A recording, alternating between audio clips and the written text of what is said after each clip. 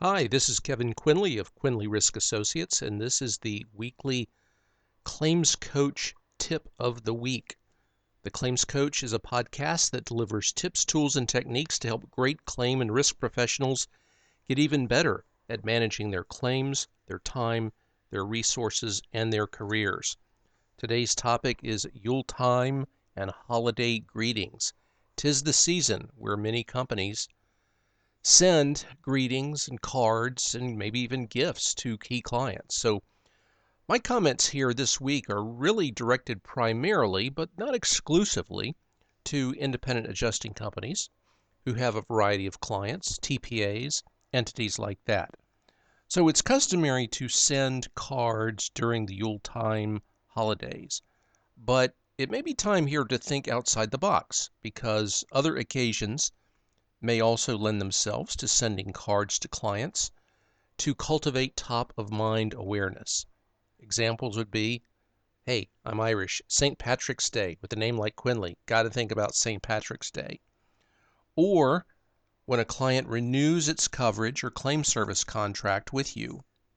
Or, again, if you're a TPA or independent adjusting company or independent adjuster after a new assignment, or on the client's birthday, if you know it, put it on diary, or the client's anniversary date with his or her company, or if the client gets a promotion or has a notable achievement, a congratulatory card or quick handwritten note works fine here.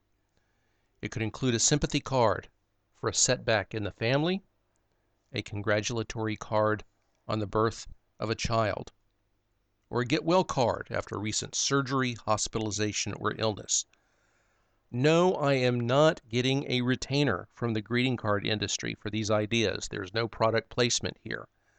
The point here is whether you're an independent adjuster, work for a TPA, if you're account liaison, a client manager within a brokerage firm, the point is to think of ways to get your name in front of the client, to develop the relationship, to deepen the relationship, and to show thoughtfulness.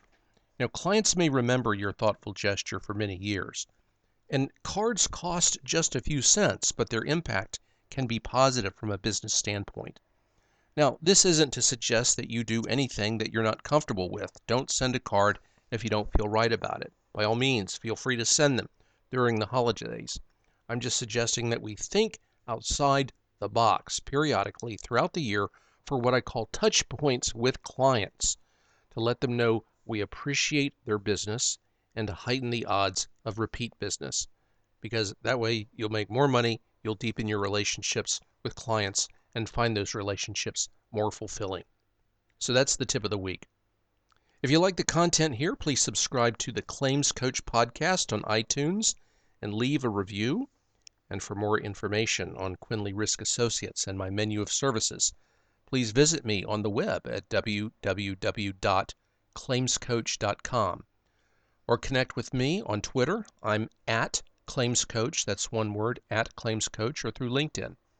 Thanks for listening, and be sure to check back for future claims and risk management thoughts, musings, and tips from Quinley Risk Associates.